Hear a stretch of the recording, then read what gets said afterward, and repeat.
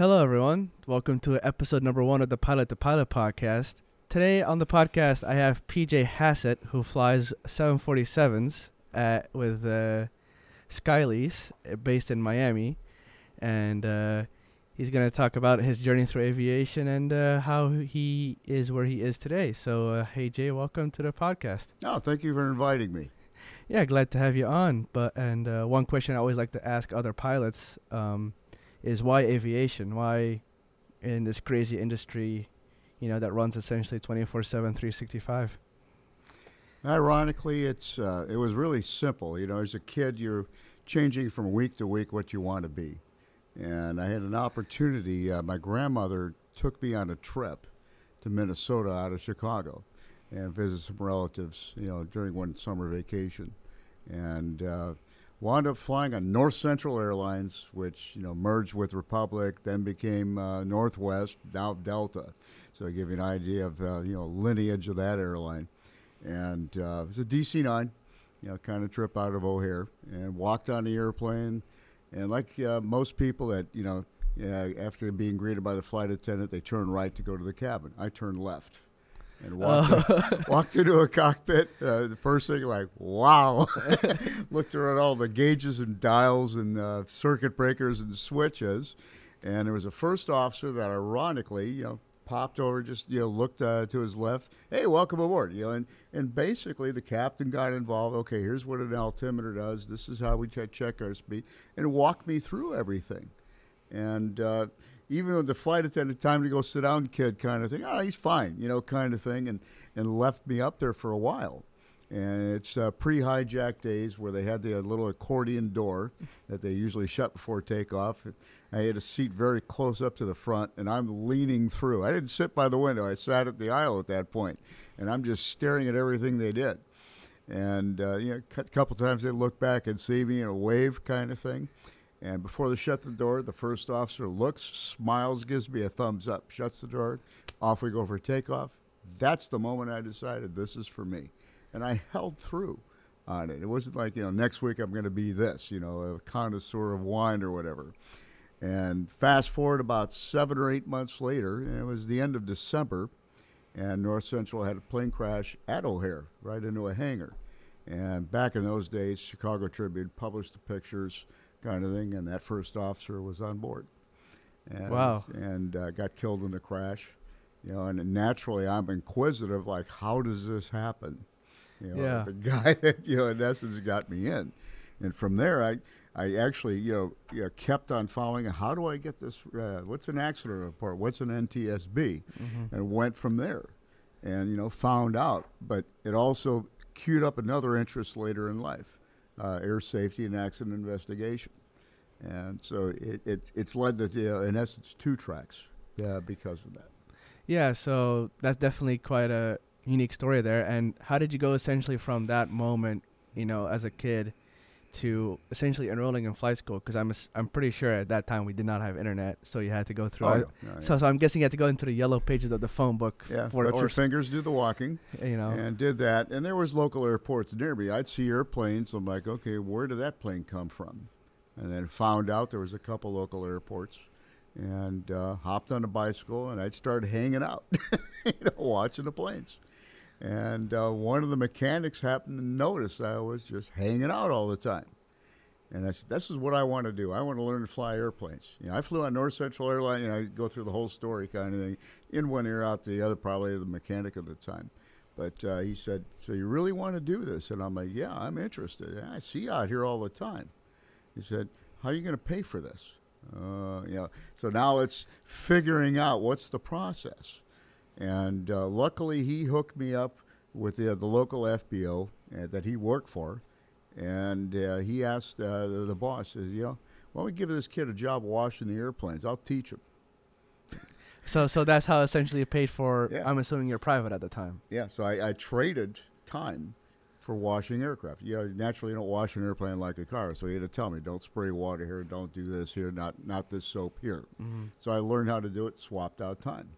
And then there was also a thing, too, when you had recyclable bottles back in the day. To turn the bottle in, you got a nickel. Yeah. So I go around and collect them, kind of thing.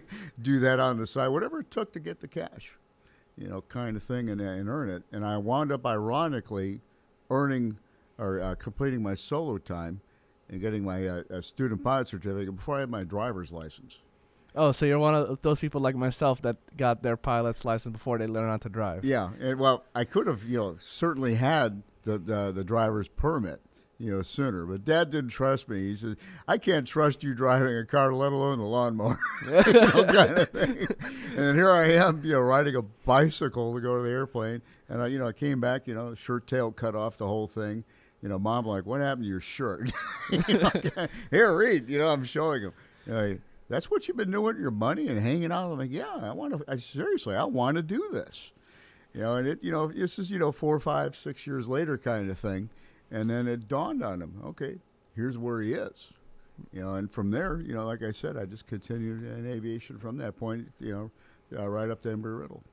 So how did you actually, now that you mentioned Embry-Riddle, how did you actually find out about Embry-Riddle? I had read through brochures on it. And ironically, it was a high school guidance counselor. Apparently, she just recently got it and it just here, take a look at this kid. I applied to service academies, everything I could. Purdue, I was looking at them. And, Embry-Riddle, and we came down there and we looked at the campus. And I was pretty well sold immediately, besides the Daytona Beach, the beach itself. But I'm like, look at this fleet of nice, shiny airplanes compared to what I was flying. But may I ask what they had at the time, actually? Still Cessna 172s, round gauge, not like what you have now. I'm like, wow, look at these cockpits, kind of thing. And you had Mooney's for the advanced trainer. Okay. They gave you the complex sign-off. And then they had Cessna 310s, and then they switched over to the Seminoles by the time I graduated. Yeah, I mean, I did my training in a Diamond 20, which had the steam gauges. I know the new 20s have some of them are screens now. Yeah. But unfortunately, those with the screens are very nose heavy. Oh. So it's always a very tricky weight and balance problem. And I even remember one story where the one G500 Diamond 20 we had at our flight school, an instructor I knew that I'd done a flight with before and his student were going out on a night flight, and the student was like, "Hey, we're really nose heavy." And the instructor was like, "Yeah, I know a solution to fix it." And I was going out a night flight with my primary instructor at the time, so I was like, okay, they must have a solution for it. So and my instructor and I do our thing. We come back around the same time that they came back. They were just starting to tie down the plane, and all of a sudden I see this instructor in the back. Those that don't know the 20, the cargo compartment is right on top of the fuel tank. And he was in the cargo compartment grabbing something. I thought it was the tie-down covers for the canopy cover for the plane. And in his hands is literally just a sack of gravel about this big. And it just rips open into the into the plane, essentially. And some of the gravel went into the control column. But yeah, he was there for a while cleaning that problem up. But that's always something that I remember from the G500. Well, on the jet side of the house, when you're ferrying an airplane, it's called ballast fuel. Yeah. It works. Same principle. Yeah.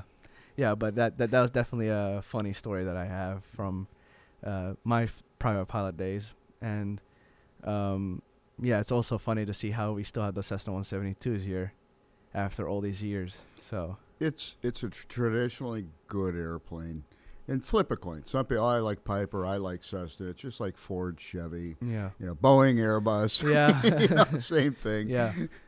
Yeah, but I for those that don't know me, I'm a big Diamond fan because that's where I have most of my time in. But, I'll do it with the Cessna 172, They're just a little slower. Ironically, when you go to get your CFI, one of the tests you got to take is the FOI, Fundamentals of Instruction Exam. They'll talk about law of primacy in there.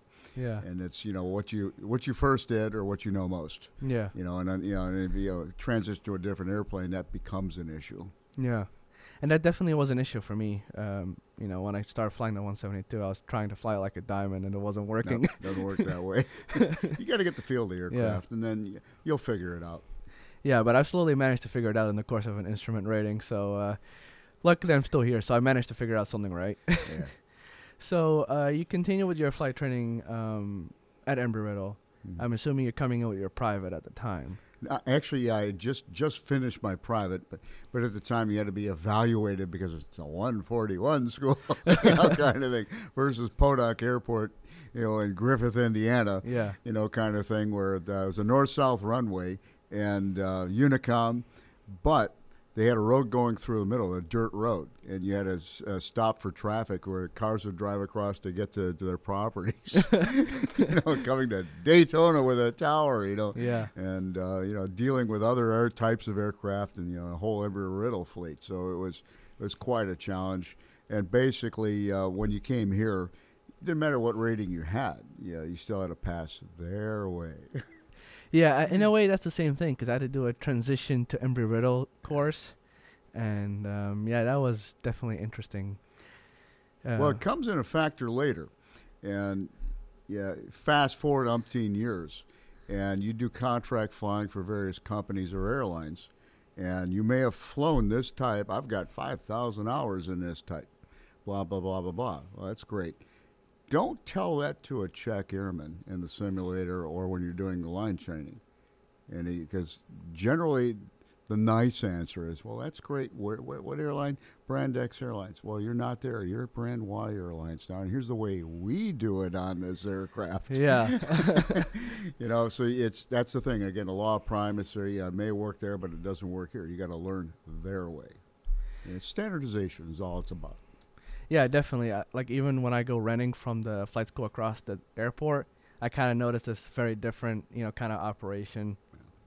They're a 61 school, we're a 141 school. Here we have more standards for dispatch, and they're like, all right, it's raining sideways, but you're an IFR plan, have fun. Yeah, it's amazing the differences you'll see through a career. Yeah, definitely, and. So obviously you're getting used to the control tower here and stuff. You go through your ratings.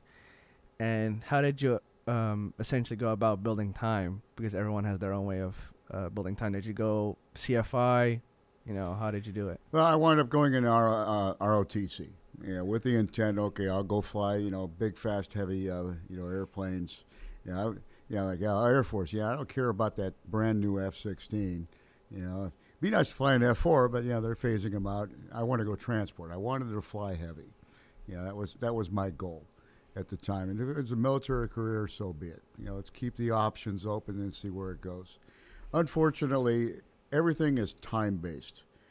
Timing is everything in your career, and you just may be the unlucky time, and it'll periodically happen. And some people, it never touches them. It just like I said, timing's everything in this business. And the Air Force at the time had very few pilot slots. So I'm like, okay, so if I stand out here and march at ROTC out in the open fields in a hot summer Daytona day, what's this got to do with me learning how to fly an airplane? Where it's very limited chance of even getting a pilot slot. And Army ROTC at that point looked better. They dangled the carrot. Oh, yeah, Embry-Riddle's loved. You'll get the flight school. There'll be helicopters, but you'll get the flight school. And wound up going that route. And, upon graduation, got commissioned in the Army. Went to Fort Rucker. Naturally, as an Army aviator, everybody starts in helicopters. So I got to get that experience. And you still maintain your helicopter's license current, right? Oh yeah.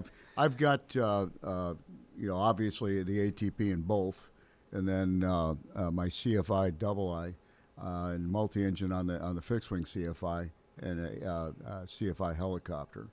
So as a consequence, when I go to renew my CFI every year, I have a very hard reason, because if I let that expire, I got to take check rides not in one but two different categories. It gets costly. So don't let your CFI expire. Yeah, that's a top tip. Never let your CFI expire. That's a valuable resource that I'm pretty sure can help you later, right? Oh yeah, and it's here's the thing. Like, give you an example. American Flyers, they've got their CFI online renewal, and I caught them early when they first started it, and it was like $100 lifetime. So I'm like, okay, so every 2 years I just got to go online and do their course. X amount of hours to do it, and you'll get subjects where Yeah, you think you know it. Like regulations. And this block of instruction is 2 hours and 10 minutes. And it took you 30 minutes to read it. So you wind up moving the mouse to get through it, take the quiz, move on to the next. But it's worth it because they send me reminders so I can obviously remember to do this, make the time for it. And, then if I want to take it to the FSDO, fine. If I'm really lazy or I'm just too busy, pay them the extra $50. They walk the paperwork for me. Bam, I got a temporary back in the mail really, really quickly. But it's so simple to maintain. Even if you have absolutely no intent of ever instructing again, maintain a currency. You paid for it. You earned it. Yeah, definitely. Don't let it lapse. Yeah, definitely. Kind of thing. And ironically, if you're with the airline industry and fast forward and all of a sudden, hey, we're looking at you, considering you for a check airman. Fill this application out internally, another resume, blah, blah, a copy of all your ratings. And if you have a current CFI, it plays into a factor. Ironically, even an expired one does too. So don't throw out the one. If you were stupid enough to let it expire, don't throw out your old ticket. Stash it somewhere in a file. You might need it later. Yeah. And the reason why is the FAA for 121 carriers is when you become a check airman, you're going to take one day's worth of class, about 8 hours, fundamentals of instruction. And if you currently hold or had a CFI or ground instructor rating, you get to sit that day out. So it saves you a day. Yeah, I mean, you get a free day off, right? Yeah, in essence, you get paid for it too. So it's something little, but like I said, if you have a CFI, don't let it expire. Yeah, American Flyers or any of these other onlines, it's so easy to renew. Yeah, especially, with the age of online, everything is just so much easier. You don't have to, march down to your local FSDO and, take care of the paperwork, make an appointment and everything. They just take care of it. For you. That's super important to know for those that are going to be listening to this that, keep it current. Yeah. Don't let it expire. Yeah. So you obviously go through your time in the Army. At what point did you get to go fixed wing if you went at fixed wing at all? Well, like I said, in the Army, everybody goes rotary. That's just the automatic because about 95% of their fleet is rotary. So, a very small percentage gets fixed wing. One good thing about Embry-Riddle, like I said, I had my ratings walking in the door there. I kept on applying. And it's not the kind of thing, even with an Embry-Riddle degree and the 141 training of Embry-Riddle, we're the best kind of thing, Harvard in the sky stuff. But you have it, and when you're applying for your assignments or for additional training, there are many ways to do it. And I sort of learned that system, and I'm like, okay, here's this fancy form called the 4187, and you got to submit it requesting a school or a particular assignment or pretty much anything. So I said, doesn't say how many times I have to send this, so I send it in once a month. And then, I went through official channel, and I'd photocopy it, send it in regular mail, and then I'd fax it, and then I'd call my branch manager, hey, did you get my 4187, kind of thing. Yeah, I did. I've got a whole stack of these things. I know, this is what I want. Yeah, noted, click. And then, the dream sheet, send that in, same frequency, same methods. So basically, I'm deluging these guys. Not to the point of, pissing them off, but to the point, hey, I'm out here. I really do want this. Yeah. Kind of thing. And then that's where I'm attaching, my Embry-Riddle degree. Here's where I got my training from. I already have the ratings. Yeah. So it's a high likelihood I'll pass your course. Yeah. Versus, a virtual unknown. Mm-hmm. And at the same time, talk with the guy enough where he got to know me. It took 4 years. But, if it got literally to the point where one time, chit-chat, hey, how's things going? How's things over there in Germany? Yeah, doing great, fine, kind of thing. And I said, let me guess. And I said, yep, that's what I'm calling. He goes, what would it take for me to get rid of you, not hear from you anymore? And I said, give me a fixed wing course. And it's one of those things where the old Chinese saying, beware what you wish for, you might get it. Yeah. And he said, I got a fixed wing opening coming up. Yeah. And this is about a year or so later. And I just got back from Korea. Yeah. And I was flying Chinooks at the time. I got my advanced training in Chinooks. Got a type rating out of it, ironically. Commercial type, because, it was a heavy enough aircraft. So, another thing to remember, every aircraft in the military, there's probably a type rating for it. It's up to you to fill out the FAA application form, take it to the FSDO, bring your graduation certificate, your orders for that aircraft, your logbook, whatever service-specific logging of flight time forms. Just bring everything there, and they'll add it. It's going to be a commercial. Yeah. But commercial KC-135, it's actually a commercial Boeing 707. Yeah. Now it's on your FAA ticket. Yeah. And it's commercial, but it right there. They don't have to look at logbooks or, guy, let me see your license and medical. Bam, there it is. Yeah. And ironically, it could also tie you up with that interviewer or examiner, and he sees his rating, BV-234. Yeah. Oh, you flew hooks in the Army, huh? Yeah, so did I, kind of thing. Now you've established a bit of a personal bond, in the process. I knew one guy. I'll give you an example. Scenic Airlines out in Las Vegas. They kept a Ford Trimotor for the oddball charters, coming in, besides their Twin Otters. Yeah. For their normal day-to-day operations. And you could actually get a type rating in the Trimotor. It cost you like $5,000 in the early 90s. A lot of money, I know. Yeah. But the point was, they're guys, usually pilots. They had the spare cash. I'm not going to buy the boat. I'm going to go get a Ford Trimotor rating. Just say I have it. Yeah. Kind of thing. And they did. One guy, as it turns out, the instructors taught you the plane. The only examiner, he's like 90 years old. And he was a retired United Airlines captain that actually started in that plane. So right there. And he was a very, very well-known captain, legendary kind of guy at United. Mm-hmm. Fast forward a few years, this guy gets interviewed by United. Yeah. Same thing, resume, blah, blah. Gets through the interview. License in medical. And the guy flips over. One of the pilots, three of them on the board there, FO5. Mm-hmm. And he goes, FO5. And right away, the guy, he had the history down. He said, yeah, it's the first type rating ever the FAA gave. That's a Ford Trimotor. And the guy smiles, and he goes, yeah, got that at Scenic Airlines? Let me guess. Kind of. And he started talking the name. And it turns out the legend's brought up and just lit this guy right there at the moment. They established a contact, and right there a personality was found between these two. Guess what? It spread to the others. Okay, we like this guy already. You could see the mentality almost in the tells in their faces, because all it was just spending that money to do it. Yeah, so definitely a worthwhile investment. That if you see something like that come across to do it. Yeah. So if you're military guys, take the extra moments, put that type rating on there.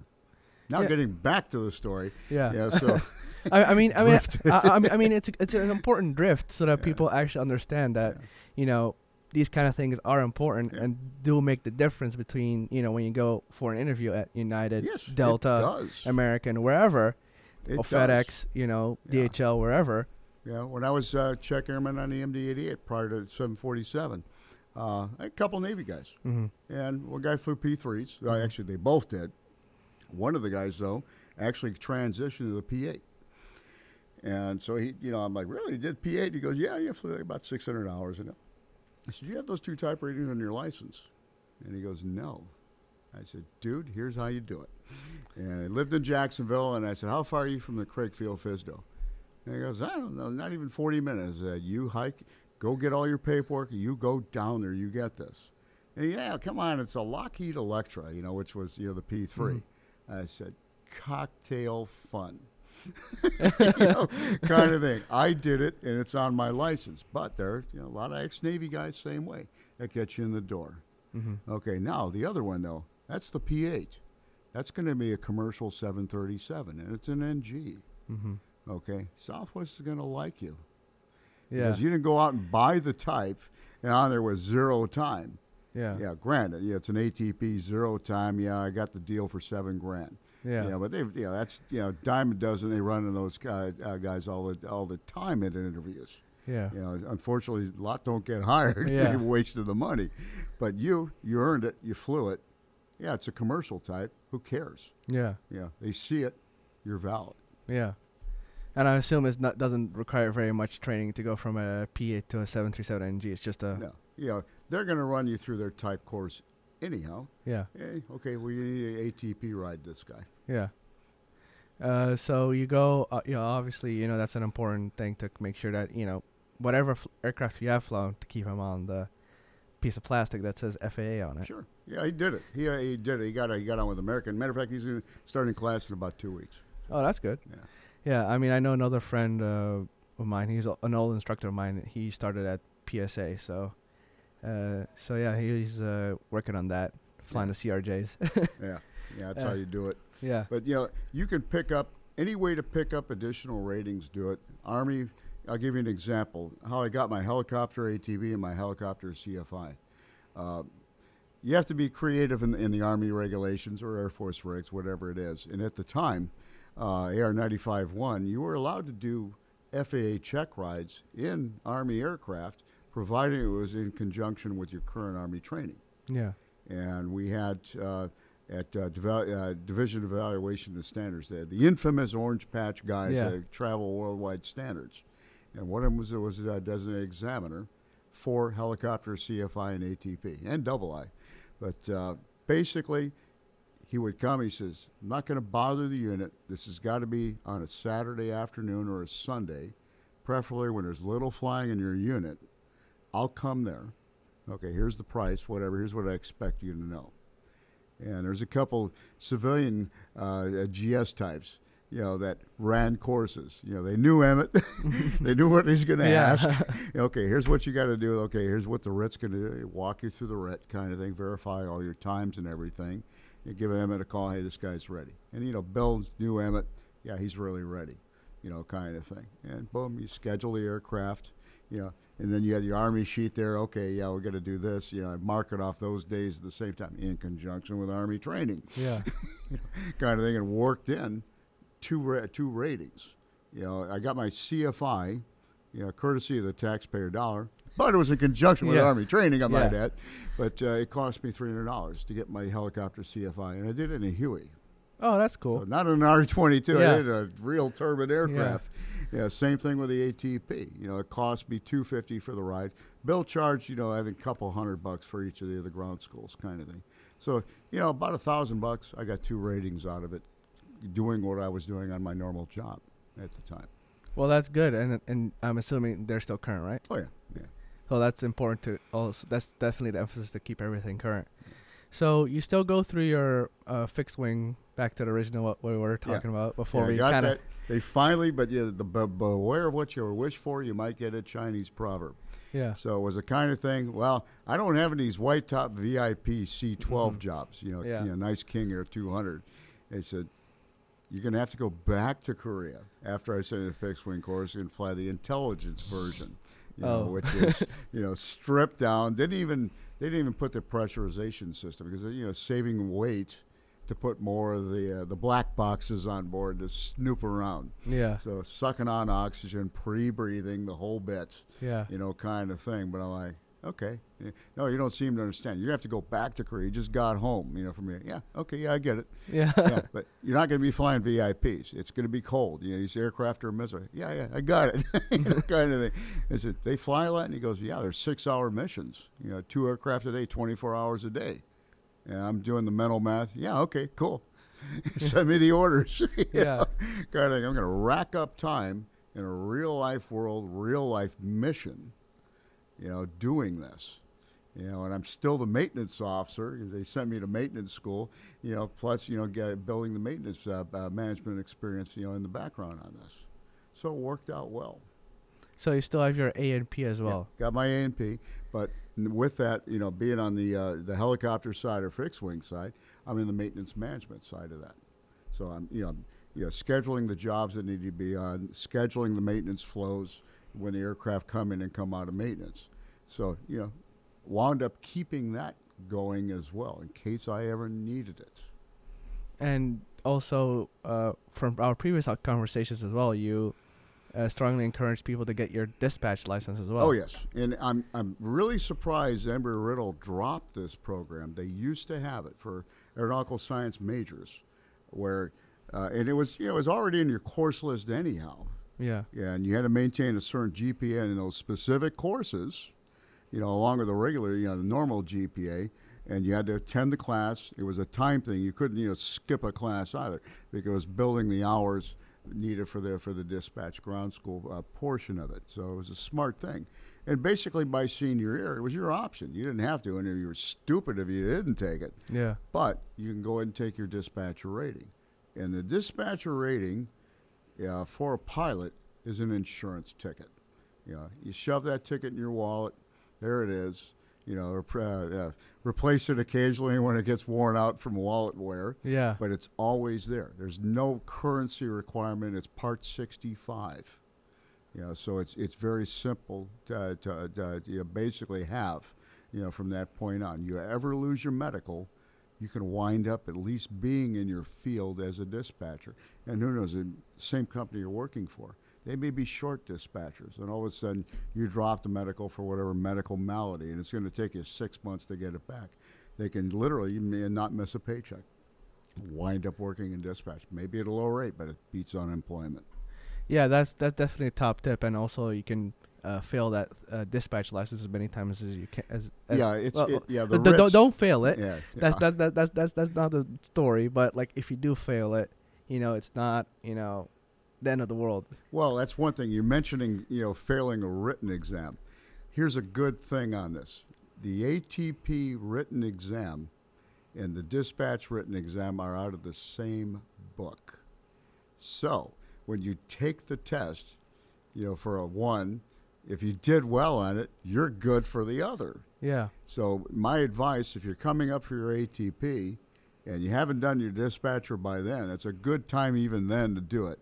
You've got schools down South Florida, and I'm sure they're elsewhere too, but like Sheffield out of Lauderdale is another one in Miami, where if you have the written itself, self-study it, you get the FAA 1,000-question book, $20, get the correct year. So if you're going to take this test in 2021, get the 2021 book. Yeah. Don't go on eBay and buy the, for $4.95, plus shipping, the 1987 book. Yeah, that won't help you. Do you a bit of good. Great doorstop at that point. But you can study all 1,000 questions on your own, and then go take the writ on your own at that point. And if you're coming close to ATP, what I recommend, use your dispatcher license as your test exam, practice exam. So, okay, you didn't get a 70. Okay, I got to crack these books again on the dispatch one. Yeah. Okay, and then, clearly score well, or try to. And then, let's say you walk in, you've already gotten your ATP sign-off from the FAA to go take the RET. And you've done the dispatcher. Hey, I scored a 92. Hey, examiner, give me the ATP test now. Yeah. Kind of thing. Because you've prepped well enough then, you're already in the zone, give me the next test. You'll probably do better on the ATP one. Yeah, because it's more focused towards what you've been training. Same test. Yeah, and it's the same test as well. Yeah, so. you're there, might as well knock it out then. Yeah. But if you didn't do well, and on the ATP writ, I highly advise score in the at least a 90 or better. Yeah. Preferably take one. Yeah. Yeah, I mean, if they see it's like a temp 2, then they're going to Yeah, temp 5, Yeah. and you see it right there. And this examiner has no clue who you are. Yeah. He never met you, and he's going to have driver's license, Form 8070 application form, logbook, blah, blah, blah. You lay out all the documents. Writ's one of them. And he's just going to glance down. He's going to see how many takes, what's your score.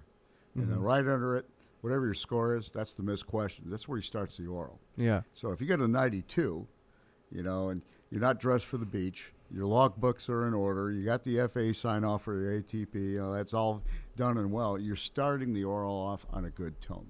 Yeah. And that's definitely a top tip as well, just to do it that way. It's also an insurance ticket for in case you lose a medical. Sure. Another thing on that writ, too. Even if you score 92, right under it's the questions you missed. Yeah. You better have studied those. Yeah. That's where he starts the oral. Yeah. Don't look like a fool. Because I got a 92, he's going to start there. Whatever you built at that point, you're going to lose. Yeah, essentially. Yeah. But you obviously do your fixed wing stuff in the Army.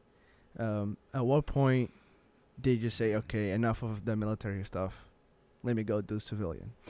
You'll get deciding points in many careers, career fields or even specific jobs. It just depends on what happens. If you're a commissioned aviator, particularly in the Army, the higher you go up, the less you fly. And it gets down to a point where you're just going to do your 40 hours a year to maintain currency. If you're happy with that, fine. You know, and moving up to the managerial side of the house, you know, commanding at that point. Yeah, but, you know, you'll see guys when they retire, you know, even the Air Force, you know, same scenario happens. You move up, you fly less. You might get lucky, you know, on some jobs and other ones, assignments you won't. But typically, here's a guy that's retired 20 or 30 years, and you'll see, a 30-year guy, he's an 06, full colonel, you know, wing commander, brigade commander, whatever it may be, and then, boom, master aviator. Okay, that's nice. And then under it, how many hours? And he's got like 5,000 hours in 30 years. Yeah. Yeah. Yeah, that's kind of like Yeah, you know, 20 years even then. Yeah. You know, that's a lot of hours. You know, I had a flight instructor assignment. You know, this or that, whatever. There. You know, competitively to the others, you don't. Yeah. Yes, you have military time. Now, what kind of aircraft was it in? Yeah. You know, kind of thing. Yeah. But obviously, you at a certain point, you felt like, okay, this is, you know, not working out for me anymore. You know, you get out and essentially, like you mentioned, you're flying the MDs. Yeah. So. Yeah, basically, I saw people that I knew that were, you know, clearly higher in rank, and one in particular, we were relatively close. Yeah. He was my boss. He's a major at the time, promotable lieutenant colonel. And basically, he knew where he was going. And he said, yeah, I'm going to wind up in a 40-hour-a-year job. And we sat down and talked, you know, kind of thing. And I could get the hints. And finally, I just was very direct. And I asked him, the time you've had it, are you happy with what you've done? And I'm getting the long pause, like, I don't know, kind of thing. Maybe so, but some things I'm not. What are the some things? I wished I would have flown more. Yeah. You know, kind of thing. And I'm like, okay. And you start getting the pulse in the feel, and you're seeing this right around that point. And I said, do I want to be like that X amount of years from now? Or did I make the right decision? And a nice thing about the military, you can always go to reserves and guard. Yeah. You know, afterwards. You know, you get out doesn't mean you get out unless you just, I'm done with it kind of thing. But, you know, so there's still options, you know, in that realm, even reserve and guard. And nice thing about reserve and guard, particularly Air Force guys, particularly if they're flying Air Force transports, you know, where they could wind up working for Brand X Airlines, they get furloughed. Yeah. Well, hey, call up reserve unit. Hey, it's got furloughed. Cool. I got a 2-week trip going over to Asia. You want it? Yeah, I'll take it. Yeah. Yeah. So supplement your income at that point. Yeah, that's definitely a top tip that you know, for those military listeners, that, you know, you don't have to get out 100%. You can also be like reserve, keep guard. a finger in it. Yeah, keep a finger on that pulse. Yeah. So, you know, you obviously get to, you know, Brand X Airlines flying Mad Dogs. At a certain point, you become, you know, chief pilot. Or was it check airman? Check airman. At what point were you like, okay, enough of this narrow body Mad Dog stuff? I want to fly the Queen of the Skies, essentially. Well, when I got out of the Army, ironically, like I said, I thought I looked pretty good. I thought I had enough fixed wing hours, you know, a lot of rotary hours at that point too. Nice varied background, backup with maintenance on that, and so sent the resume out all different ways.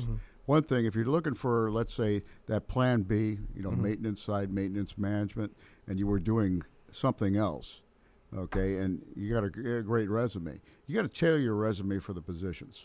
Yeah. Particularly if, yes, it's an aviation resume, that's not good enough. So if you're maintenance management, tailor the resume to maintenance management. Yeah. You know, and then tailor a resume to a flying job. You know, one resume fits all thing may not work at some places. So spend the time and do that. You know, it's well worth doing. You know, that's one important thing to look at. Once you decide, go for it. And here I am, the Army guy. Yeah. And I actually got an interview with United. And this is back in the day when they had 3 separate interviews. Dang. You know, weed people out. You know, it's like a 3-month process at this point. Off to Denver every time. Yeah. You know, kind of thing. And I made the first cut. I'm like, okay, cool. And I was worried because the first cut, it's a personnel type. She's looking over my time. She's got her sheet, what I need minimum here kind of thing. She wasn't really staring at logbooks and going through them. She's a personnel type. He says, I see you've got, out of your turbine time, how much is this as helicopter? And I said, well, all but about 550 hours of it. Oh, and I see this scratch, 550 kind of thing. I said, well, that turbine time, that was in Chinooks. That's a really large aircraft, almost as big as a 737. Matter of fact, it's made by Boeing, and some of the parts that are on a 737 are on that aircraft. Yeah. And she just nicely looks up and he goes, well, we don't fly Chinooks at United. I'm like, time to shut up. But like I said, got through the cut, made a third cut. 6 weeks later, get the thin letter saying thanks, reapplying a year. But that's how it goes, kind of thing. Yeah. And you're going to get a lot of rejections. Yeah. Yeah, it happens. It just depends on, again, timing, what you have, right time, right place. Sort of glad I didn't get in that United class because probably about a year later I've been furloughed anyhow. Yeah. Yeah. So, it's just the way, the nature of the business. I wound up getting on with a company and wound up in the back seat of an A300 freighter. Oh, So I had my flight engineer they gave me my flight engineer training. I'm like, okay, I got a foot in the door. Yeah. They knew I had the pilot ratings at that point. And some of their FEs, were professional FEs, came up the hard route, A&P, Air Force flight engineer, and here they are. And that's as far as they're going. Yeah. And then, okay, we're sliding some of us in there. Okay, we'll just move in the right seat once he gets used to the plane. Kind of thing. And I wound up doing it that way. And eventually wound up captain on an A300. And it was Tradewinds Airlines, which ironically, fast forward umpteen years, Skylease, where I currently work at, that's the original certificate. Oh, really? Tradewinds. Yeah, they bought it, changed the name. It's you look at the original, it's Tradewinds Airline doing business as DBAs, as they call it, on the certificate walls. But it's sort of funny how it goes around full circle. Yeah. And I remember making captain there, and I'm flying with a new flight engineer. And he's like really excited for a flight engineer. Like, you get your pilot? I'm working on them. I want to fly in that seat eventually at your end. I'm like, okay, cool, yeah. It was a good thing because I'd show him stuff. I got him more in tune how to reading a JEP chart for the approach versus a lot of these flight engineers usually took a nap during the approach. Yeah, yeah, kind of thing. Leave me alone. Yeah, kind of thing. Yeah, you just open one eye occasionally to make sure the engine is running. Make sure we're still flying, kind of thing. But fast forward.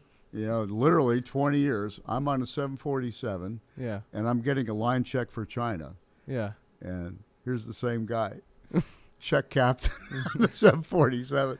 We had met in grounds. Big hug kind of thing. Yeah, I'm a captain here kind of thing. And then later on, he's my check captain. Yeah. So it's a small world where, the circle is complete for him. Yeah. And in a way, it's sort of complete for me because I remember when he was an FE, which leads me to another thing is, always remember, somebody's ass you kick today, you might have to kiss in a few years. Yeah. So don't ever, somebody is in a different position, don't blow them off, treat them respectfully, listen to what they have to say, and you'd be surprised what you pick up. And it could be something as a guy that serves you food here. At the alumni reunion kind of thing. Note the name. Yeah. Kind of thing. And you can actually even get a pulse on things. So, how's things going with this reunion? Not enough people. We ordered too much food. Well, who's running it? Well, it looks like this guy. Blah blah blah. But you'll pick up things, and it's little things that may play into factor later. And I've seen that over the time. Where I've had, give you an example. One interview with a company. It was the little redheaded secretary who took your resume, for the interview. Yeah. And I was just sitting there waiting, and I'm looking, and she's like staring at these resumes, figuring them out. And she hands me some resumes. She goes, "Can you sort through? Here's what we're looking for," kind of thing. Okay, kind of thing. Blah blah blah. Started talking with her. Found out her son was going through Apache school. He's in the Army, kind of thing. Chit chatting it up with her, and she said, "Yeah, okay. Hey, when you're done with that, here." This is way I got to get. She says, "Don't worry about it. It can be sometimes difficult, but we don't really care if you pass." It's just we got to give it to you. Oh, okay. And a lot of guys were sweating this. Yeah. And I'm finding out, okay, I'll just take it, score what I can. Mm-hmm. But, don't worry about it. I found out after I got hired there that she was the screening point. She watched everybody there Mm-hmm. and see how they acted amongst each other, Yeah. what they did. You got handed some stuff to do. It's like, do it, Yeah. kind of thing. You never know. And she's seen people, this guy's an idiot. Don't bother. Yeah.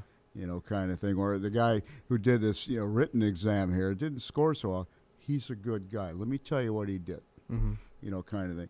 And she was the first straining or filtering point for it. And nobody, they just thought she was a secretary. Yeah. Yeah, I mean, it's also important to remember that aviation is a small world, essentially. And you are very likely to come across people more than once. Yes. And that, you have to be nice, professional, to people. And, being nice to someone and helping them out, can help you pay dividends later in your own career if you ever run into them again. Yes. So, now you're flying 747s for Skylease. Besides the obvious that, your flight boxes around at night, I myself would like to fly freight one day. What would you say, would be a good, way for us to get in? Well, basically, flying passengers, flying freight, I don't want to say it becomes a preference for one or the other. It's just basically whatever the job is. Mm-hmm. And if you're building time, a freight job opens up, and it's an older airplane. It's a Convair 580 for, let's say, IFL in Miami. Mm-hmm. Don't forget, it's turbine time. It's a type rating. Yeah, that's the most important part. You got to keep those type ratings on there. Type rating, and then how fast can I get to the left seat? Yeah. My first job, literally, it was an FE, and I was very short time in there. And then they were buying a whole bunch more A300s. There was only 2 when I was there. Yeah. And kind of thing. And if I would have gone to the 1011 initially, I don't know if I would have, I probably would have been maybe at best a first officer. It was a very senior airplane. Mm-hmm. And a preferred airplane, it was like the center of their world airplane. Yeah. The A300s were like being thrown and added on. And the chief pilot at the time, he says, hey, we're putting you a lot quicker than the FO seat. You're ready. He said, be ready. Mm-hmm. Okay, fine. Kind of thing. And I did. And we're getting more of these. Don't put the books down. What do you mean? He said, you're going to be a captain quicker than you think. Yeah. Not even 6 months later, I get the call. How fast can you come to North Carolina? We got a ground school starting. Oh, yeah, by the way, I'm wearing too many hats. I'm swamped. You and the other guy, you're going to be teaching some of the ground school. What? Yeah. yeah. Don't worry about it. You'll be fine, Yeah. kind of thing. And literally, we wound up teaching the paper tiger, procedural portions of it, because I've already been on the airplane. Yeah. There's some new hires coming in, kind of thing, and it helped me reinforce, ironically. But it's I'm having to pop up questions, that are coming in and give them correct answers. Yeah. So it got me more into the books. So that's the main thing. And you'd be surprised. Some places it happens so fast that you're like, am I ready? Yes, you better damn well be ready. Yeah, because it'll be your only opportunity, essentially. Yeah, it's one of those. And ironically, the other guy that was with me, and we were clearly study buddies, but once we got back into the simulator, I'm like, I'm saying, dude, you flying the airplane. What's going on today? Just nervous, kind of thing. And he busted his first ride. And he got sent back to the right seat. About a year later, he finally got upgraded again, got the chance, made it through. But I got through it. One other guy got through it too. So 2 out of 3 wasn't bad at the time, considering how we were training. Yeah. We're like, when we're done, we're like, geez, I don't believe we made it through this. Yeah. But it's always be in the books, always be ready. Yeah, that's definitely an important reminder that to never be caught slacking and always to maintain everything as proficient and current as possible. And it depends on the airline too. Once you get the 121, it's a different ball game in training. It's not like flight safety where they're going to spoon feed you through a type rating. It's you get to some airlines, and here's the books, and here's the FAA minimum for the basic NDOC and the FA minimum, for systems and whatever, and they're shoving you in. And they may not have a real live trainer, cockpit procedure trainer. It might be literally a paper tiger, as it's called, where it's just the posters on the wall. Yeah. And here's a seat that's typically a desk seat, and you're gonna have to learn the procedural flows. Yeah. And you're reading it out of a book, and you've never even seen the airplane. And like, well, what does this mean? Now you're writing all these questions down to go back to the instructor. Yeah. Kind of thing. And it all depends on the company. And you get some of the major airlines too. Yeah, they'll spoon feed you through to a point. Yeah. And you get other ones where the spoon feeding stops right here. Yeah. And this is what we expect you to have. Hopefully you got that knowledge or what's needed before that, because otherwise you're instantly behind the power curve. So you get into an NDOC, here's the stack of books, thrown on you, and, so you're signing these insurance forms, just everything's being thrown at you all at once. First thing, crack open the aircraft operator's manual. Limitations section, chapter 1. Yeah. Start right there. Hopefully you've already brought them with you. Bring them with you. Don't have to. That way you don't have to go out, finding a store to buy them. Get yourself a large stack of 3x5 cards, a few thick rubber bands, and a good marker. Yeah. And start with chapter 1 and everything that's in that limitation section. Engine failure. Write that on one side. The memory items on the next. Yeah. And all the limitations. The cargo door opening wind speed maximum. Cargo door closing maximum wind speed minimum. Yeah.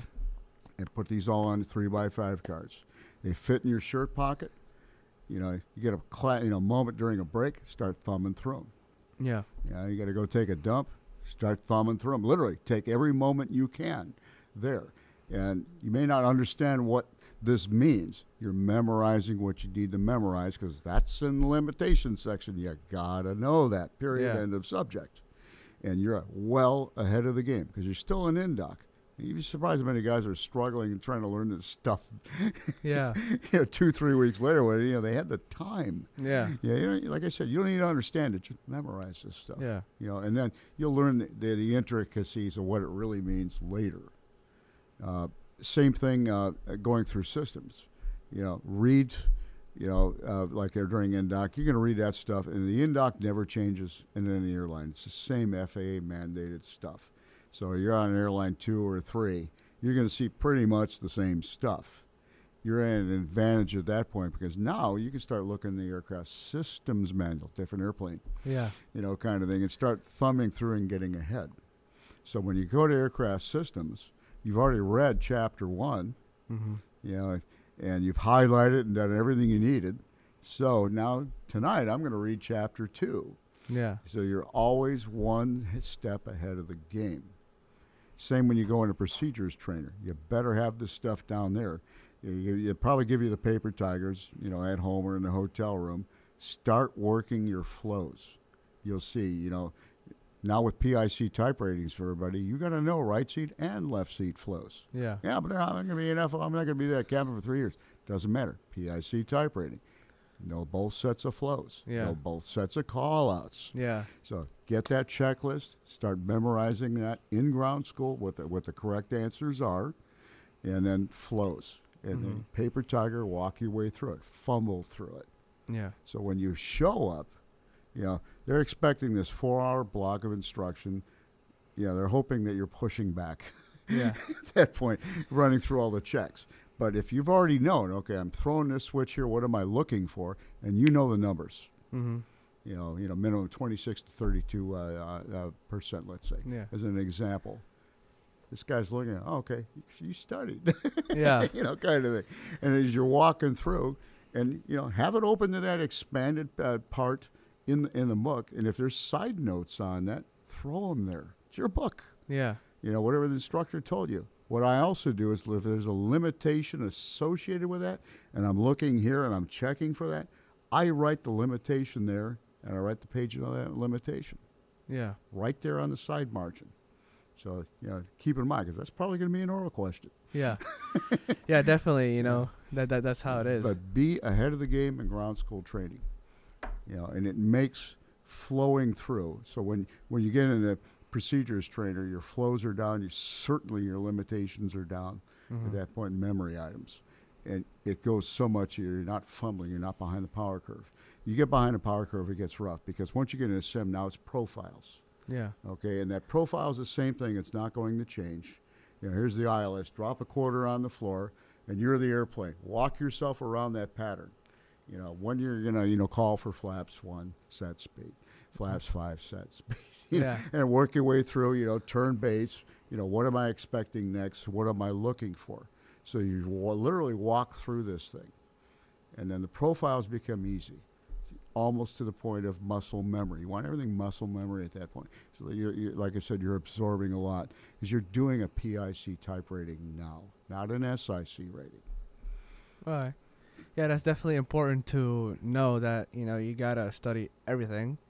And, I mean, that's aviation generally. You have to study everything and keep everything. But follow a good flow, like I had mentioned on this. And it works. Yeah. Yeah, and also 8 type ratings later, here I am. Yeah. Yeah, and definitely find a flow that works for you as well. Yeah. Not some random flow that... And study buddies. Yeah. You'll get some guys in your group, I study alone. Hopefully he's not the guy you're assigned with. Yeah. Because you both lose. Yeah. And that's the sad part.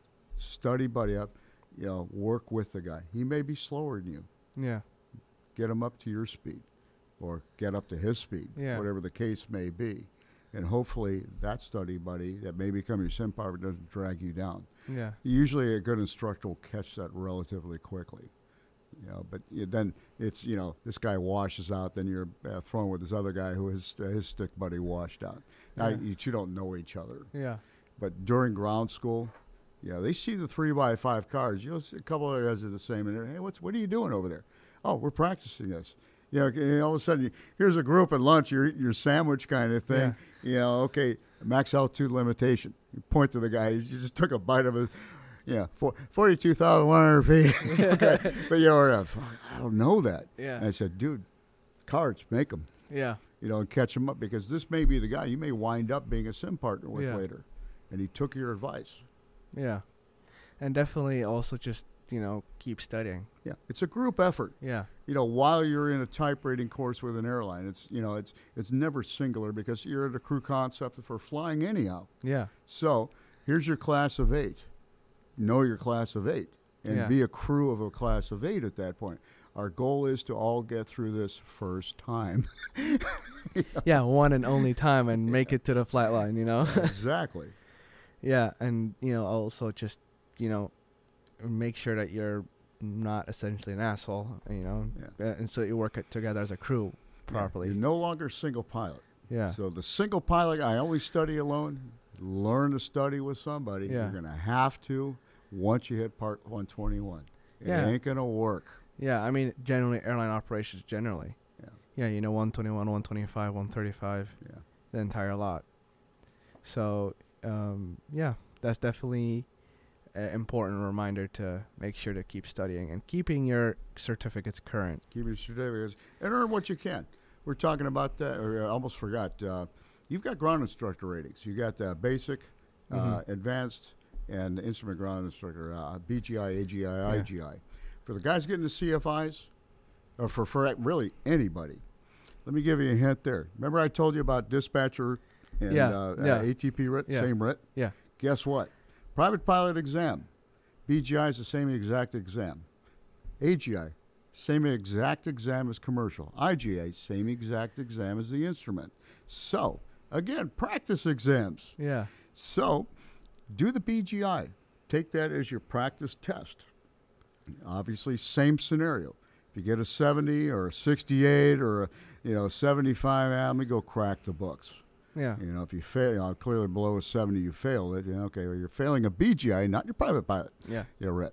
So same thing. Study the 1,000-question book. Spend the $20 current year. Buy the book.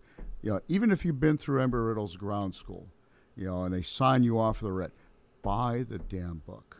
Yeah. 1995. And study all 1,000 questions. So nothing will ever surprise you on that exam. You've been through it. Go through the book 3-4 times. You'll remember this stuff. You'd be surprised just by repetition, muscle memory. So you did that BGI. Hey, got a 92. Excuse me, man. Go ahead and give me the private pilot test. Okay, bam, bam, knocking out 2 birds, 1 stone, couple 92s, hopefully, Yeah. kind of thing. Put that BGI writ in a folder. And then, boom, commercial, same thing. AGI, practice test. Yep, good. Give me the commercial. Put the AGI writ, away. Put that in the folder. Instrument, IGI, same thing, same scenario. You got 3 written exams sitting there. They're good for 24 calendar months. So you're okay in that respect.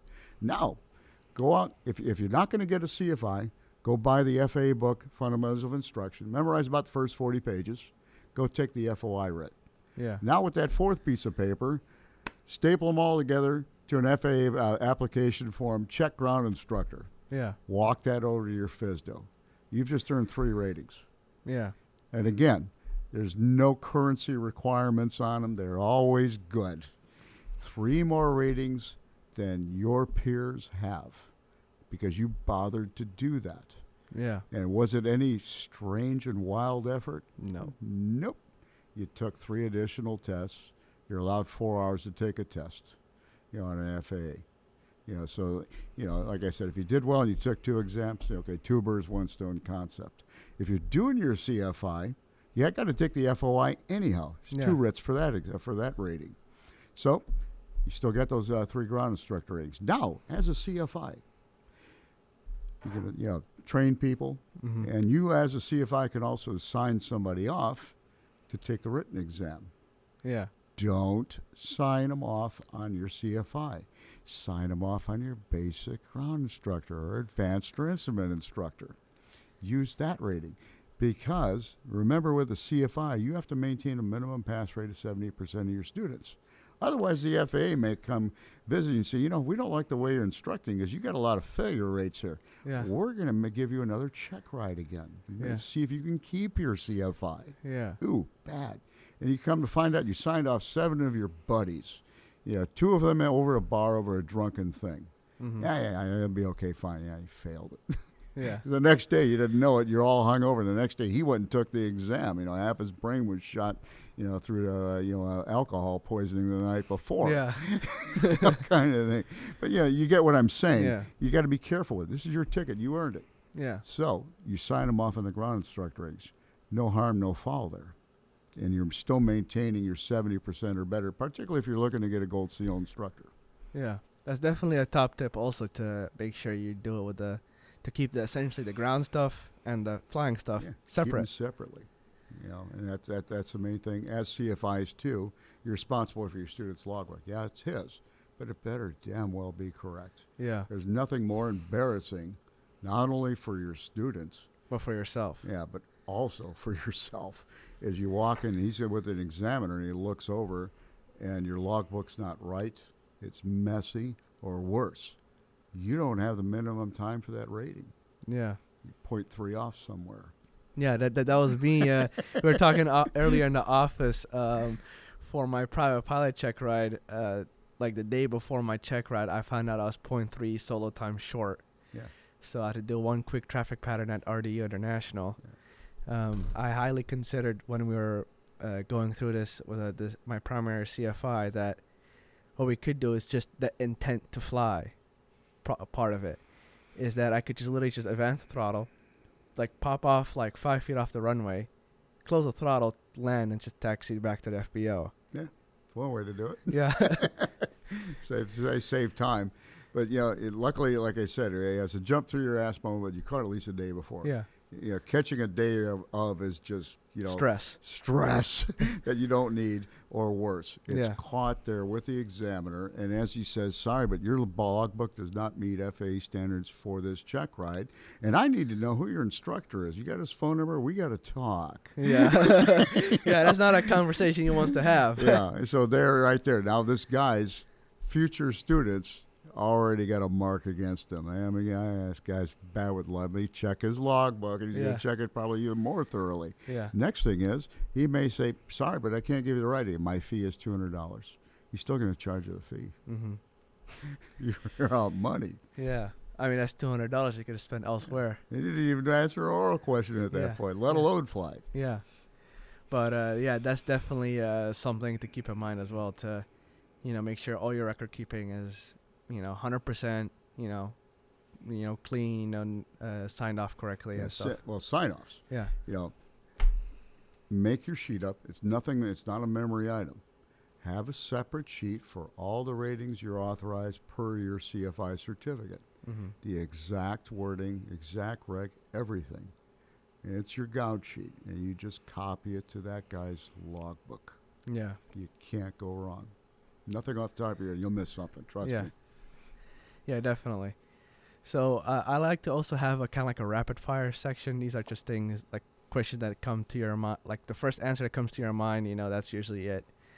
So are you ready for that? Sure. So let's say you're in an airport and you have to get a connecting flight home. What's like your go-to place to get food? Mm-hmm. Oh, trying to get food? Yeah. Usually if I'm commuting, Mm-hmm. and I got a one gate to the other, Yeah. What's along the way? Yeah. And then, again, I need to get to the gate clearly to get on the airplane. Yeah. So if I got to bypass food to do so, so be it. Yeah. But always in your flight bag, throw a can of tuna in there. Yeah, you can't go wrong with that. Or sardines or whatever you might stick up the cabin a bit. But have something in there that, for that kind of a thing. Yeah. Where, I ain't going to make this plane. I got to hustle. I got to run to get there. I'll eat this on the airplane. You always, it's in your bag. Yeah. Kind of thing. You'll get layovers like that, too. The intent was to get in by 8. You're not there till 2:30 in the morning, and the only thing at the hotel is a snack machine. Yeah. Still got that can of tuna. Yeah. What's your favorite aircraft that you've flown? Let's see. Helicopter side, the Chinook, of course. And then on the airplane side, ironically, the L-1011. Really? And particularly the 500 model. Why do you say that? L-1011 was a unique aircraft in itself. Lockheed, the last plane they built. And Lockheed over-engineered to death everything. And they usually had triple backups on everything, whether it was required or not. It usually became an electrical nightmare in the process. Yeah. But, the 500, they clearly worked the bugs out at that point. Big airplane. And the 500 model was the long-range version. So it's a shorter fuselage, but they kept the fuel. And that lower galley, actually had an elevator and deliver food up to the main deck, became an extra fuel tank. And this plane, they had to slow it down because of a new thing called RVSM at that point. But the L-1011 was actually designed to cruise at about 0.85, 0.86. Had to slow it down to 8.4. Now it's like slow flight mode, burning more fuel. But the 500 model, they had to put about 7 more feet of wing on this thing because they tried to go supersonic. Really? Yeah, so a typical cruise speed in that plane was still 8.6, 8.7. So it was the fastest plane I flew. Yeah, but it was just an absolute luxury. And the original 1011s, or the 1011s, all of them, the original automated flight deck system they had on it was on the original space shuttles. Oh, okay. To give you an idea of how advanced and good the system was. One of the first planes you can do Category 2A, 2B, Category 3s. Literally right out of the factory. Wow, that's pretty impressive. It was an amazing airplane, what it did. And I knew guys that went to the 7.4 Classic and missed the 1011. I'm like, are you kidding me? Boeing, 1011's better. And then I saw guys that went to the 400. 1011's better. And now I'm on this 400. I'm like, yep, 1011 was better. Yeah. That does give you a perspective. Yeah. What's your favorite airport? As far as challenge or just niceties? We can have both niceties and challenge. All right, challenges. I did the old Hong Kong Kai-Tak, which was an airport well past its prime. Yeah. Kind of thing in the middle of Hong Kong harbor. Yeah. Where they had it called the checkerboard approach. Yeah. And it was sort of instrument to sort of visual to like, dive, literally. And you literally, when you started to go visual and it's, start the turn for the base, you look at this, hill they had there. It was painted red, white checkerboard. So you aimed for that. Comforting. And then once you crossed an NDB, then it was literally start the turn, to your approach course, and start the dive going downhill this mountain. Yeah. And if you just happen to glance, looking out left or right, you're seeing some old lady hanging her laundry up in the apartment. Yeah. And about that time, you come back in here and get ready to yank for this flare. Yeah. Otherwise, you're going to prang it in. And it was a short runway when you got greater water on the other end if you ran off of it. Yeah. And it was the most challenging approach ever for any pilot, but it was always, you had to smile when you got done. Man, that was cool. Yeah. Kind of thing. The airport's no longer there. It's now, I think, it's the runways. They use it for, basically flea market weekends. Yeah. Kind of thing. So that's the challenging side of the house. That's sort of San Diego's challenging. LaGuardia, of course, is challenging, particularly in the winter. Anything in New York airspace in the winter sucks. Yeah. I mean, that's kind of like what factored into that Avianca crash in '92. You got to be on your I think it was. Yeah. The Avianca 707 ran out of fuel. Yeah. Yeah. I mean, it was just a whole catalog of failure on that one. You'll get challenging airports like that. You'll learn the system, how to do it, and you'll learn if you're flying with somebody what their weaknesses are. And I've had guys like going into Newark where English wasn't their first language. Yeah. And like, I'll tell you what, you fly this. But you're like, oh, God, his flying skills aren't particularly good. Yeah. Okay, I'm on radar. I'm monitoring the hell out of this guy. Yeah. At this point, I'm winding up twisting and turning dials, and I'm like, just get down. 10,000, it's due right, 2.2 miles, man. You got to lose it. Come on, lose it. Speed brake. Yeah. Whatever it took. And then, okay, then he's like, what? Yeah, next one's, we got 6.8 miles. We got to get out in 7,000 feet. Dude, come on. Yeah. Kind of thing. And I'm having to listen to Newark airport traffic, and that's, skills you'll get as a captain, and particularly if you're as a check captain where you're giving these guys new to the airplane the training. Yeah, that must be quite a challenge on its own. Well, a check airman's letter, you wind up wearing two hats. Yeah. You work for that company, but now the feds have blessed you. Yeah. Omni VOR, touch you, the little ash on your forehead. Here's your FAA letter. Yeah. And what it in reality means, you're going to get a better paycheck. Yeah. But at the same time, you represent the feds. So the FAA inspector doesn't have to be there doing this ride. We trust you to give the ride. Yeah. At that point. And then sometimes there's a little enough trust. You're checking out a captain. Well, yeah, we'll trust you for all the line training, but I'm still going to watch this guy from the jump seat once. And I hope we agree that you said he passed, and I don't think he did. That's, that's a bad tone at that point. But generally, rarely does that happen. Yeah. A check airman worth his salt will know when this guy didn't do well on that day. Yeah. And all of a sudden there's an agreement with the FAA guy. Yeah, just give him some more IOE. Let's see how he looks, kind of thing. And that's a good deal. You can also even get a waiver on that where the Fed's so busy they even trust you to go and do that. Here's your second piece of paper. Yeah. Kind of thing. So you do it all at that point. Yeah. But what's your favorite airport to fly in as like nicety? Niceties, Frankfurt. Yeah. Yeah, it's a well-designed airport. Clearly not like some of the airports in the U.S. where we're adding stuff 20 and 30 years too late. It should have been the original design. Yeah. In Frankfurt, what they did, I'll give you an example. You live in Frankfurt, and you got to fly to Munich, for a business meeting, and then, come back. And then, your wife calls, hey, honey, pick up a loaf of bread for me, too. Yeah. Okay, well, you do your trip, you come back, and ironically, there's a grocery store. 2 levels down from arrivals. Fun fact. That's where I usually go to Frankfurt, and I was once on a trip from Frankfurt. I was there to do a driving course in the Nürburgring, and I was hungry, and I was looking everywhere for food because I had to go jump on the railroad, Deutsche Bahn, to go to the Nürburgring area. Yep. And that's one thing I like too. There's a like with Schiphol as well. There's a train station. And it's all tied in. Yeah. U-Bahn is one level, S-Bahn's another level, so you get anywhere in the country, let alone in the city. Yeah. And then you could do your grocery shopping along, while you're there. Yeah. Before you get on the S-Bahn to go home. Yeah. So you can just pick up a loaf of bread at the airport and, come everything home. you need right there. Fresh vegetables, plenty of good restaurants, nice museum there, great observation deck if you want to go watch airplanes take off and land. Yeah. And ironically, there's a disco. Yeah. People on a weekend, hey, let's go to the airport. Are you picking somebody? No, we're going to go dance. Say again after over? Yeah, come on. You're going to help me think you can go to the airport for that, kind of thing. Yeah, but unfortunately, the day I went to Frankfurt, it was like -3 Celsius, so it was a bit too cold to stand outside on the deck. It was cold enough in the train station. So, but it's that's a well-built airport where it connects with everything, and JFK eventually, Miami eventually. Now they finally put a light rail line that connects to the airport after God knows how long. 50 years. It should have been done then. Yeah. But what's your favorite approach to fly into? Let's see. Like I said, Hong Kong Kai-Tak checkerboard was it.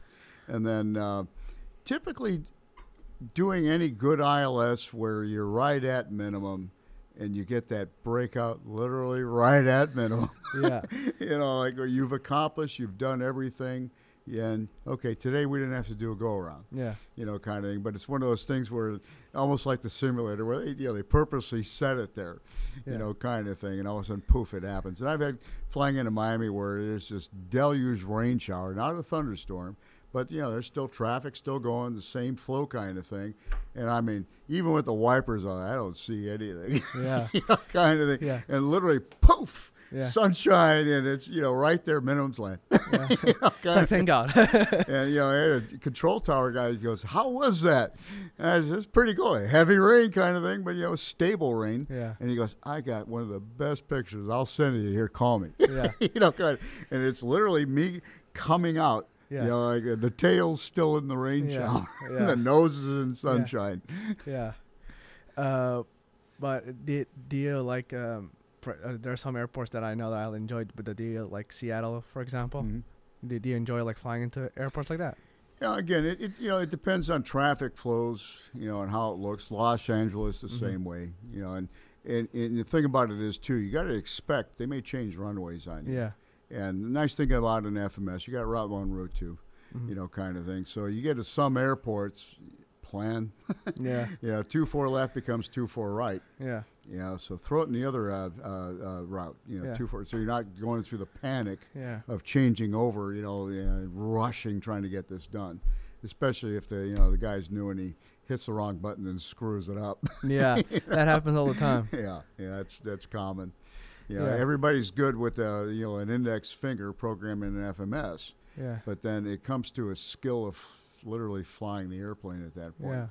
Yeah. I've seen guys where they punched it in. Okay, execute. You looked up. No, it's 2-5 right. It's 2-4 right. Yeah. Kind of thing. But it's clear blue 22. Yeah. I just line up with the runway at that point. Yeah. Now it's it's just flying. No panic. Yeah. Sometimes you don't need the FMS. Yeah.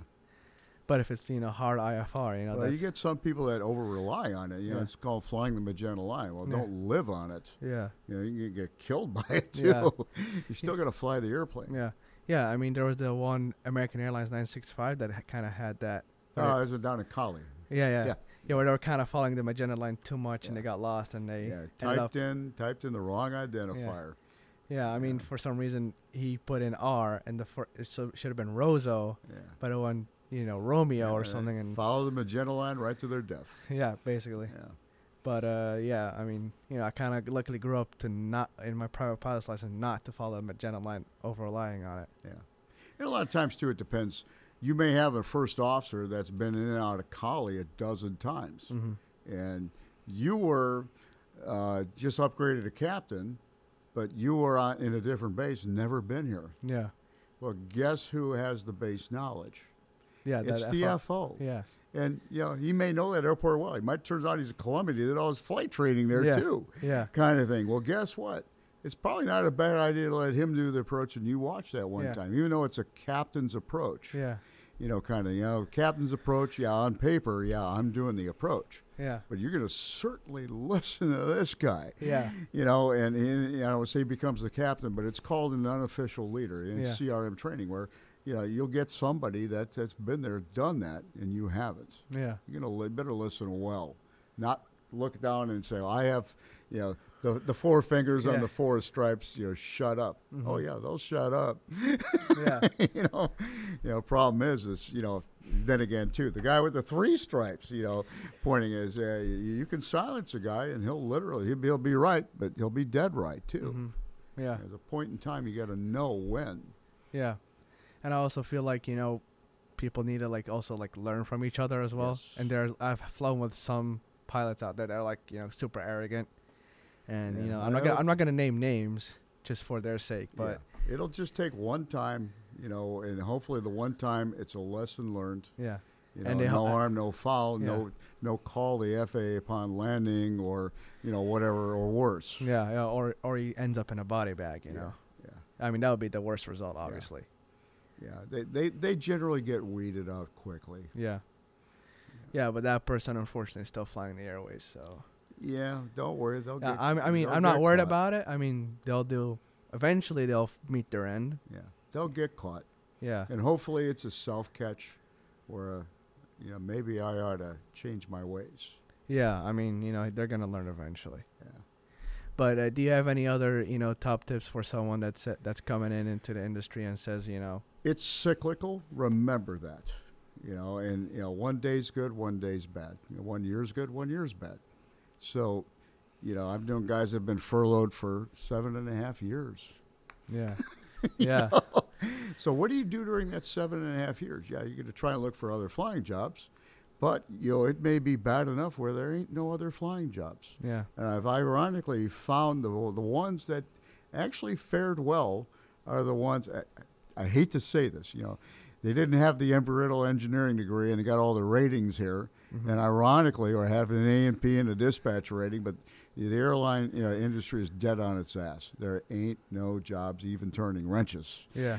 Kind of thing. And you're like, what do I do now? Yeah. Well, learn a side gig, learn a side trade, get certified in it.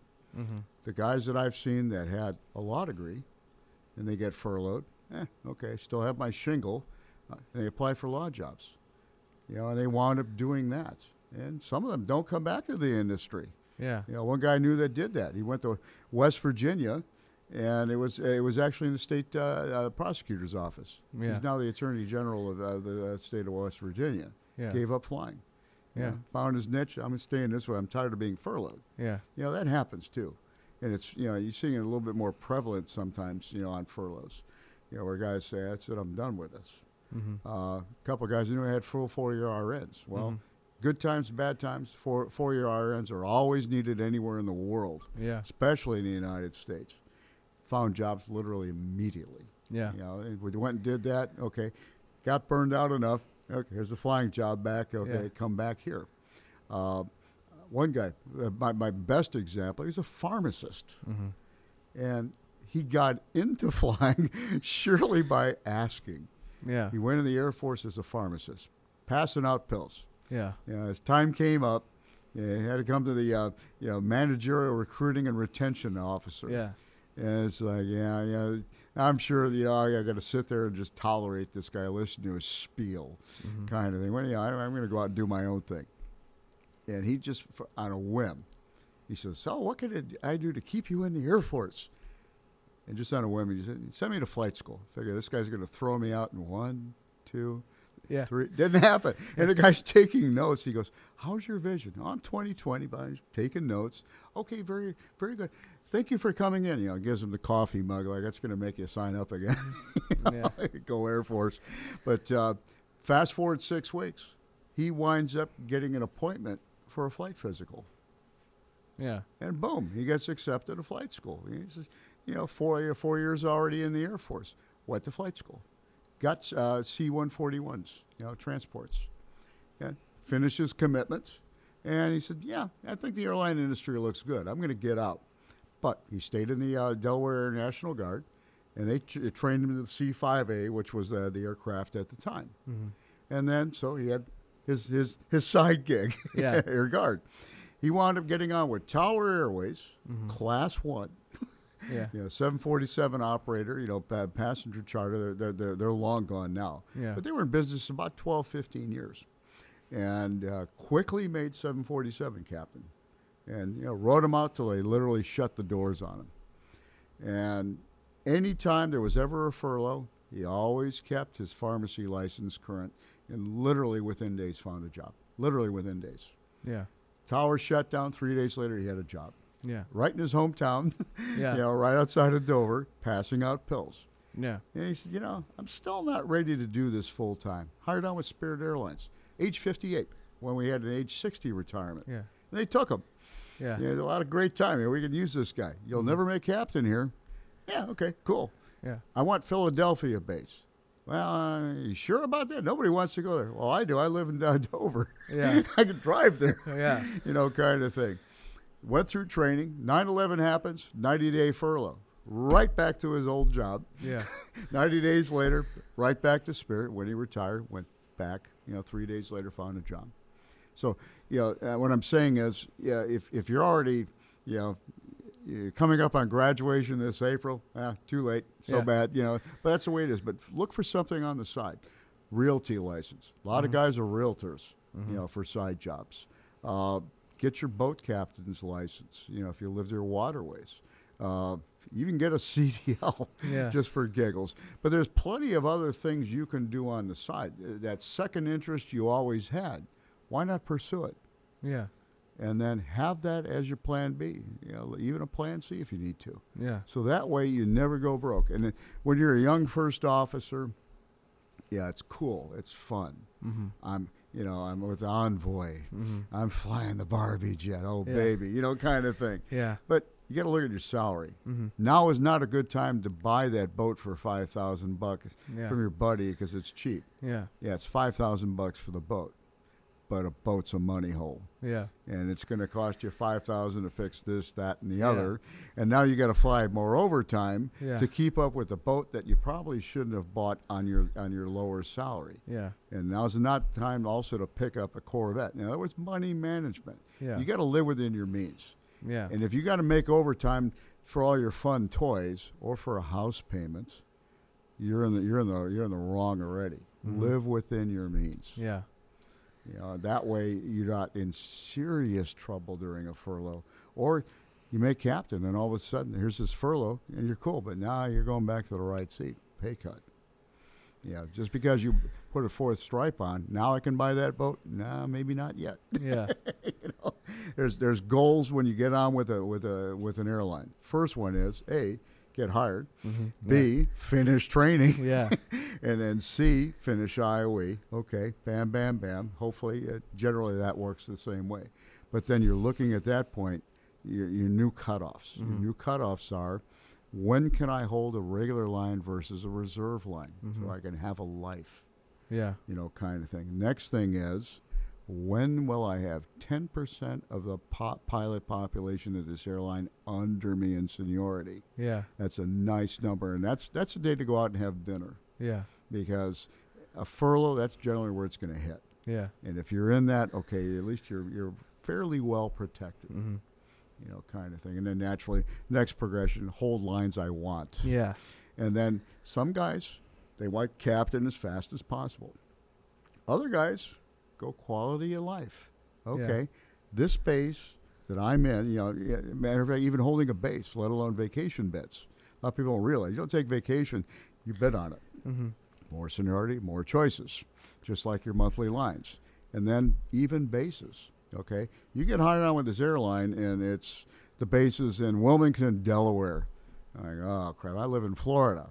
Yeah, I got to commute this thing, which adds to your commute time. Yeah, I want to hold Miami base. Yeah. Okay, well, that's going to take you about 4 years. That becomes your new cutoff. Another goal per se. And now I don't have to commute or commute very little, kind of thing. Yeah. So that's things you want to look for, but and then quality of life. I know guys that were at American 26 years, and they're on 777, and they're in FO. I'm like, dude, what's up with that? And he goes, I could have had 7-3 captain and been a line holder, 13 years ago. Mm-hmm. I don't want to do that. Yeah. Kind of thing. So what do you want to do? I want to be able to hold 7.6 line captain in my base where I have a good line. Mm-hmm. And in his case, I want to hold 777. I don't want to do another type rating, kind of thing. I want to be able to hold in my base 777 captain. The next year, it took him 27 years, but he did that. Yeah. Instead of throwing it, now he's a captain. And he's still got plenty of time to retire. Yeah. Kind of thing. So you have to find out what you want in life at that point. And if you happen to be that side gig, or you're a realtor and it's a hot market, sometimes remaining in FO is a smart thing to do because you're selling a lot of houses. Yeah. Market takes a dive. Now's the time to upgrade if they haven't furloughed. Yeah. Yeah. Plan your life. It's not, again, it doesn't have to be all about aviation, but you have to find that balance. Juggling the glass balls, juggling the rubber balls, and maybe there's one you're juggling and it's the gas-powered tree trimmer. Yeah. You don't. You can drop a rubber ball. You don't want to drop a glass ball, on the concrete. That'll break. Ouch. And you certainly don't want to cut one of your hands off with that gas power one. You're known as lefty at that point. Yeah. You got to learn how to balance your life and your career, and that's an important thing, on there. And that's what causes divorces. Yeah. That's what causes bankruptcies. Yeah. Even though you make a lot of money, so you thought. Yeah. Because you bought too much house, you got the boat you didn't need, you got the Corvette for you and your wife, matching colors with personalized plates that you certainly didn't need. Yeah. And then you're going to give half of it to your spouse anyhow. Yeah. Because they don't want to be in this marriage anymore because whatever things you may have screwed up along the way or not. Yeah. But it happens. I've seen cabs with 5 wives, and I made more than them. Yeah.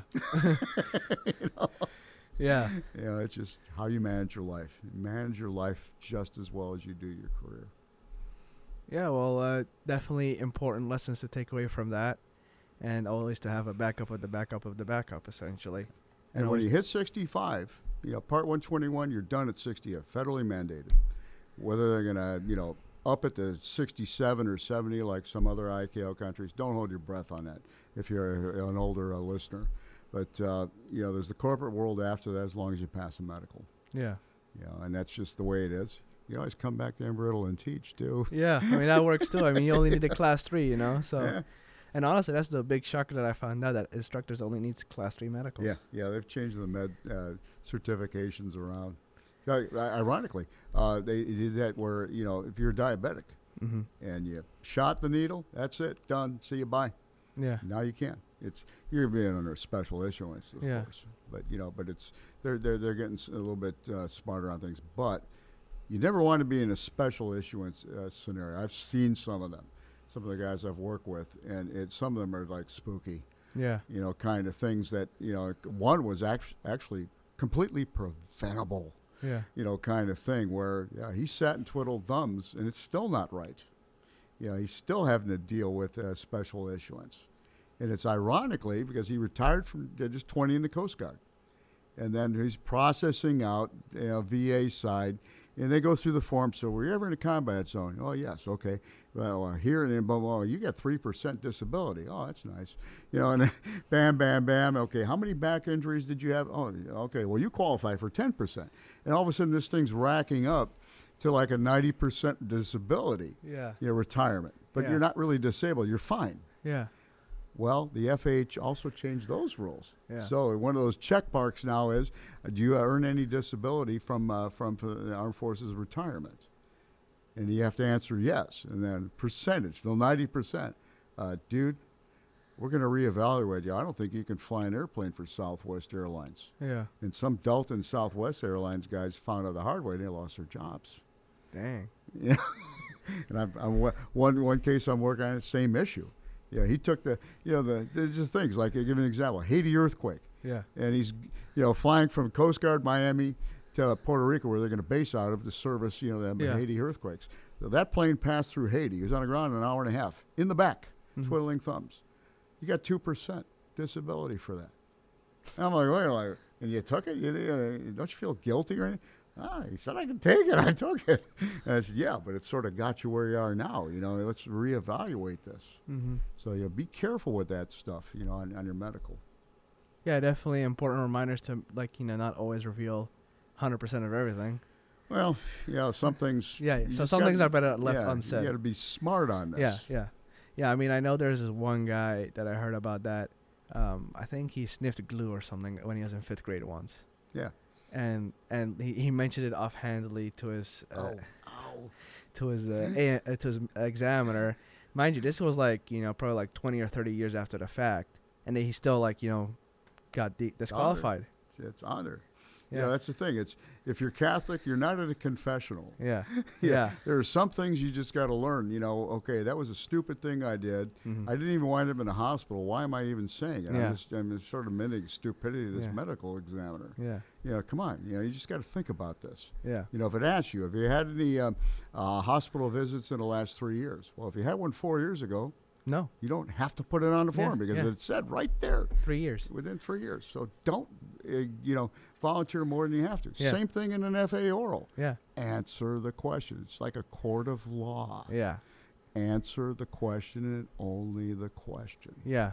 Yeah, same at the TSA line. Yes.